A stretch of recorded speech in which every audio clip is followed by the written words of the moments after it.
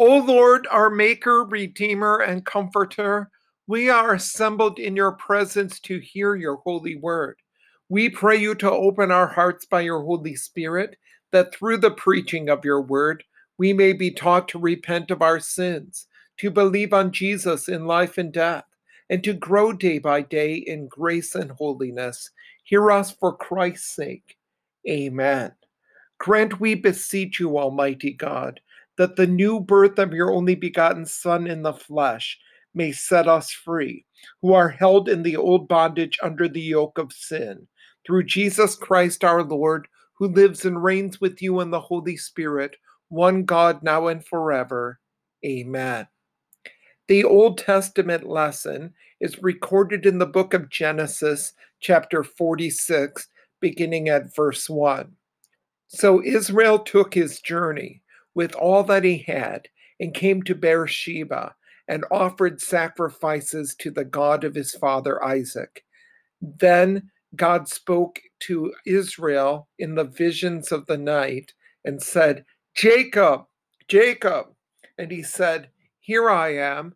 So he said, I am God, the God of your father. Do not fear to go down to Egypt, for I will make of you a great nation there.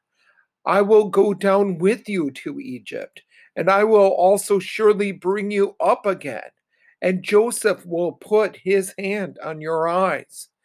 Then Jacob arose from Beersheba, and the sons of Israel carried their father Jacob, their little ones, and their wives in the carts which Pharaoh had sent to carry him. So they took their livestock and their goods, which they had acquired in the land of Canaan, and went to Egypt, Jacob and all his descendants with him, his sons and his sons' sons, his daughters and his sons' daughters, and all his descendants he brought with him to Egypt. Here ends the Old Testament lesson. The epistle lesson is recorded in the first letter of Peter, the fourth chapter, beginning at verse 12. Beloved, do not think it strange concerning the fiery trial which is to try you, as though some strange thing happened to you, but rejoice to the extent that you partake of Christ's sufferings, that when his glory is revealed, you may also be glad with exceeding joy. If you are reproached for the name of Christ, blessed are you, for the Spirit of glory and of God rests upon you. On their part he is blasphemed, but on your part he is glorified. But let none of you suffer as a murderer, a thief, an evildoer, or as a busybody in other people's matters. Yet if anyone suffers as a Christian, let him not be ashamed, but let him glorify God in this matter. For the time has come for judgment to begin at the house of God. And if it begins with us first, what will be the end of those who do not obey the gospel of God? Now, if the righteous one is scarcely saved, where will the ungodly and the sinner appear? Therefore, let those who suffer according to the will of God commit their souls to him in doing good, as to a faithful Creator. Here ends the epistle lesson. The Holy Gospel is recorded in the Gospel according to St. Matthew, the second chapter, beginning at verse 13. Now, when they had departed, behold, an angel of the Lord appeared to Joseph in a dream, saying, Arise, take the young child and his mother, flee to Egypt, and stay there until I bring you word, for Herod will seek the young child to destroy him. When he arose, he took the young child and his mother by night and departed for Egypt, and was there until the death of Herod, that it might be fulfilled which was spoken by the Lord through the prophet, saying, Out of Egypt I called my son. Then Herod, when he saw that he was deceived by the wise men, was exceedingly angry, and he sent forth and put to death all the male children who were in Bethlehem and in all its districts, from 2 years old and under, according to the time which he had determined from the wise men. Then was fulfilled what was spoken by Jeremiah the prophet, saying, a voice was heard in Ramah, lamentation, weeping, and great mourning, Rachel weeping for her children, refusing to be comforted because they are no more. But when Herod was dead, behold, an angel of the Lord appeared in a dream to Joseph in Egypt, saying, arise, take the young child and his mother, and go to the land of Israel, for those who sought the young child's life are dead. Then he arose, took the young child and his mother, and came into the land of Israel. But when he heard that Archelaus was reigning over Judea instead of his father Herod, he was afraid to go there. And being warned by God in a dream, he turned aside into the region of Galilee. And he came and dwelt in a city called Nazareth, that it might be fulfilled which was spoken by the prophets. He shall be called a Nazarene. This is the holy gospel of our Lord and Savior Jesus Christ. Oh, how beautiful the sky,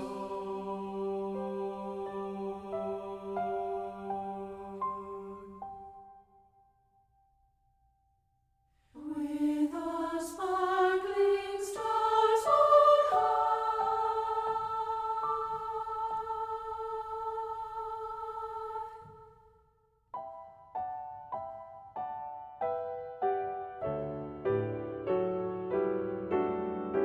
Oh, how beautiful the sky, with the sparkling stars on high. How they glitter brightly gleaming, how they twinkle gladsome beaming, as they draw our hearts to heaven, as they draw our hearts to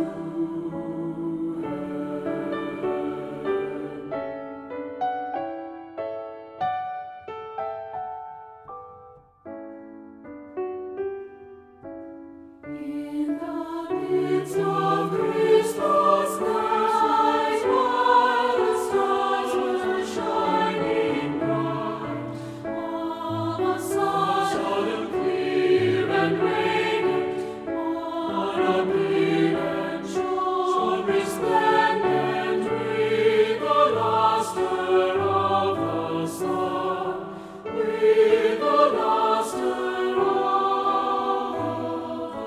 the sun.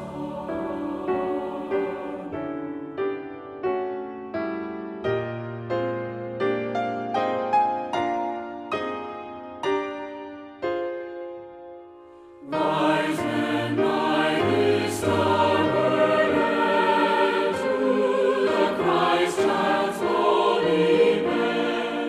Guiding star, oh, may we heed thee, may we know we ever need thee.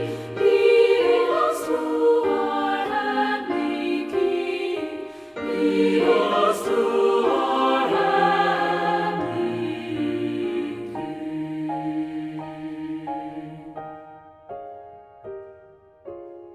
Lead us to our heavenly King.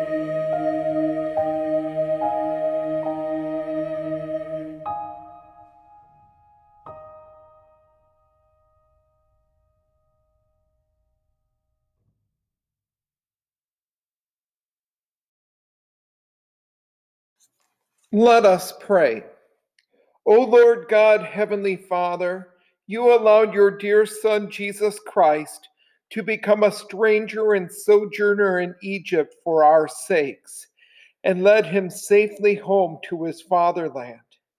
Mercifully grant that we poor sinners, who are strangers and sojourners in this perilous world, may soon be called home to our true fatherland, the kingdom of heaven, where we shall live in eternal joy and glory, through the same your beloved Son, Jesus Christ our Lord, who lives and reigns with you in the Holy Spirit, one true God, now and forever. Amen.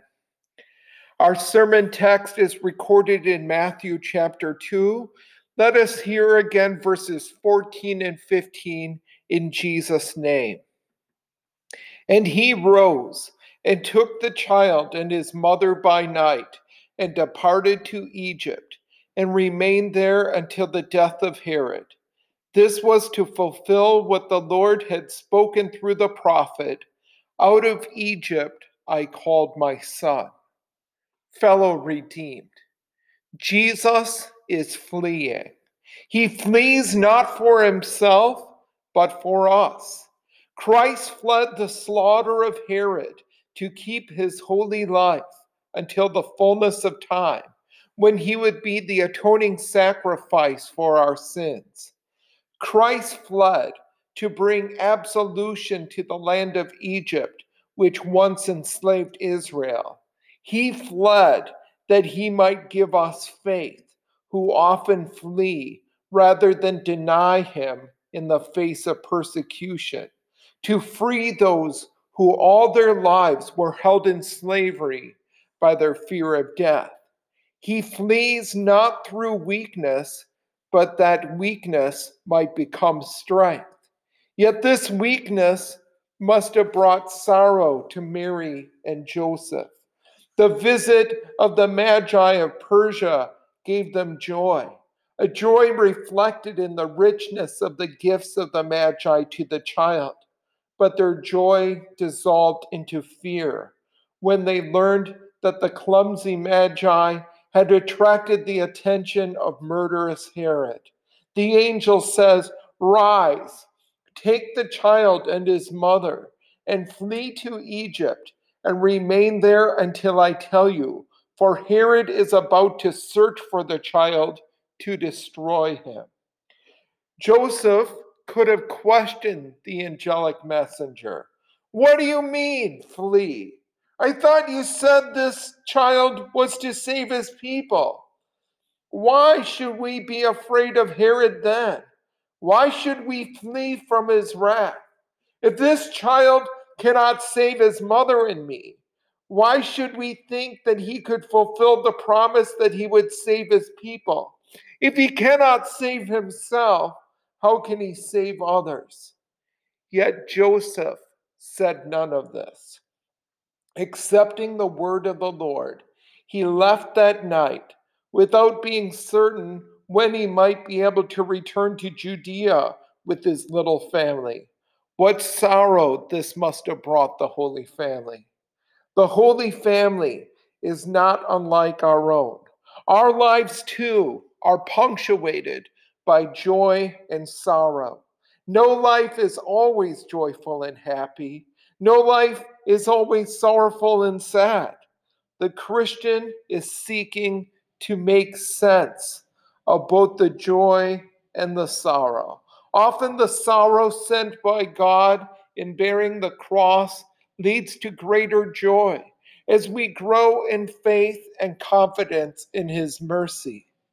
So it was for the Holy Family.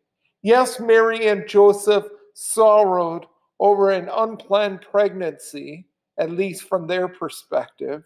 Yet God, through his angel, revealed to them that it was part of his plan. When the angel announced to her that this child was the Son of God, conceived by the Holy Spirit to save his people from their sins, Mary, with faithful acceptance, whispered, "Let it be to me according to your word." When directed to take his family to Egypt that very night, Joseph did it. What they didn't see was the bigger picture. They had only a slight idea of why God was doing all this. They had hope in the Messiah, of course, but like all of us, Mary and Joseph only made sense of their sufferings in retrospect. Mary treasured up all these things, pondering them in her heart. The bigger picture is what matters. If the Holy Family had not fled, Jesus would not have gone into Egypt to reclaim the nation that expelled holy Israel at the time of the Exodus. The land of the Pharaohs, the land of slavery, would have been left to anguish in the shadow of death.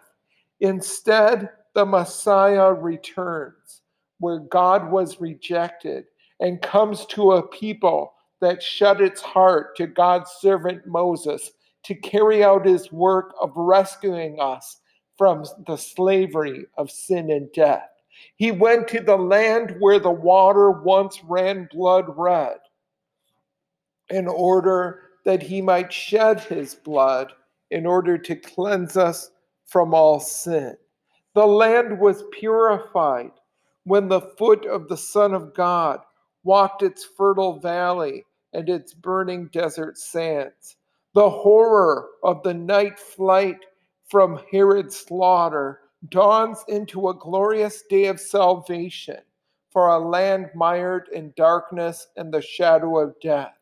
The wisdom of God, who became incarnate of Mary, trumped the wisdom of Egypt. The Christ child had visited the land of the Gentiles. Often our sorrows lead to the dawning of the light of Christ among us. In sorrow, Jacob had long ago gone into Egypt for salvation from famine. He would settle there for only the Lord knows how long. He was no more certain of the time of his return than Joseph, yet he was certain that God would fulfill his promise to him, that he would inherit the land promised to Abraham and to his seed forever. So certain was he of his inheritance from the Lord that he gave instructions that his earthly remains were to be laid to rest with his fathers, Abraham and Isaac. He would go up out of Egypt, even if only for his burial. Jacob, like Joseph, walked by faith. The Lord built Jacob into a great nation in Egypt, and that nation took his God given name. His sons became Israel. Moses led the sons of Israel out of Egypt by passing through the Red Sea on dry ground. And 400 years after going down into Egypt, the nation of slaves went up out of Egypt to take possession of their inheritance from the God of Abraham, Isaac, and Jacob. The people left behind implacable enemies and hardened opponents of the Lord, whose bodies washed up on the shore of the Red Sea, drowned by the Lord. They were left to their frog faced gods of gilded wood for salvation. But God's heart still yearned for fellowship with those who hated him and sought to thwart his ways and destroy his people. He still loved those who served the frog faced gods of the Nile Valley. The Lord was not done with these depraved worshippers of other gods. He would not abandon them to death and darkness. The Lord was going to do all he could to bring new life into the valley of the shadow of death and light to the land of darkness. He sent his own son to Egypt. Jacob went into Egypt a free man, and Jesus returned as the servant of all. Jacob went because he had no choice. Jesus went, though he could have chosen not to. He had come to do your will, O God. Israel, who was subject to none, became subject to Pharaoh. Jesus, who was master of all, fled before Herod. He who would save all people refused to save himself. He trusted himself to his heavenly Father, who used the humble means of his earthly family to rescue his son. He became the new Israel, the perfect case of deja vu all over again. He has done all things well.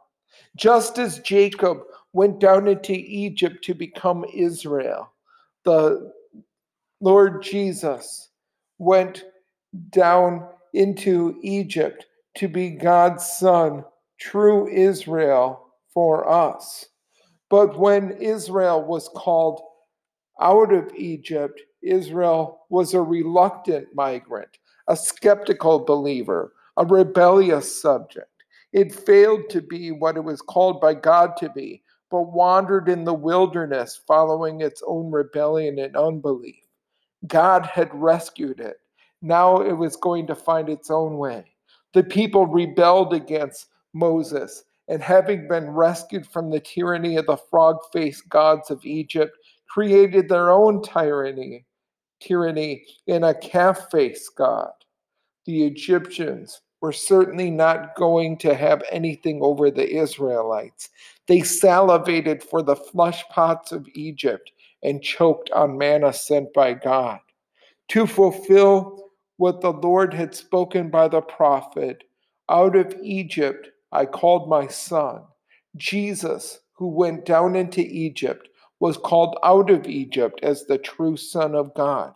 He returned as the truly faithful Son, where Israel once rebelled, wandered, worshiped false gods, and starved. He had come to do the will of God. He had come to walk in the ways of the law. He had come to be manna incarnate, the very bread from heaven, that one may eat of it and not die. He was the thirst quenching water from the riven rock, that whoever drinks of him will never thirst, the water that will become in them a spring of water welling up to eternal life. Jesus takes Israel's sullied mantle and becomes the Son whom God loved. In this way, he becomes the remaking of Israel in his own person.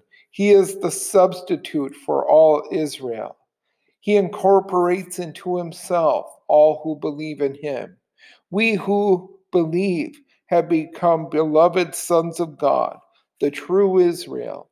We who pass through the Red Sea on dry ground in holy baptism become incorporated into him who is the true Israel, and sharing in his exodus, enter the promised land with him.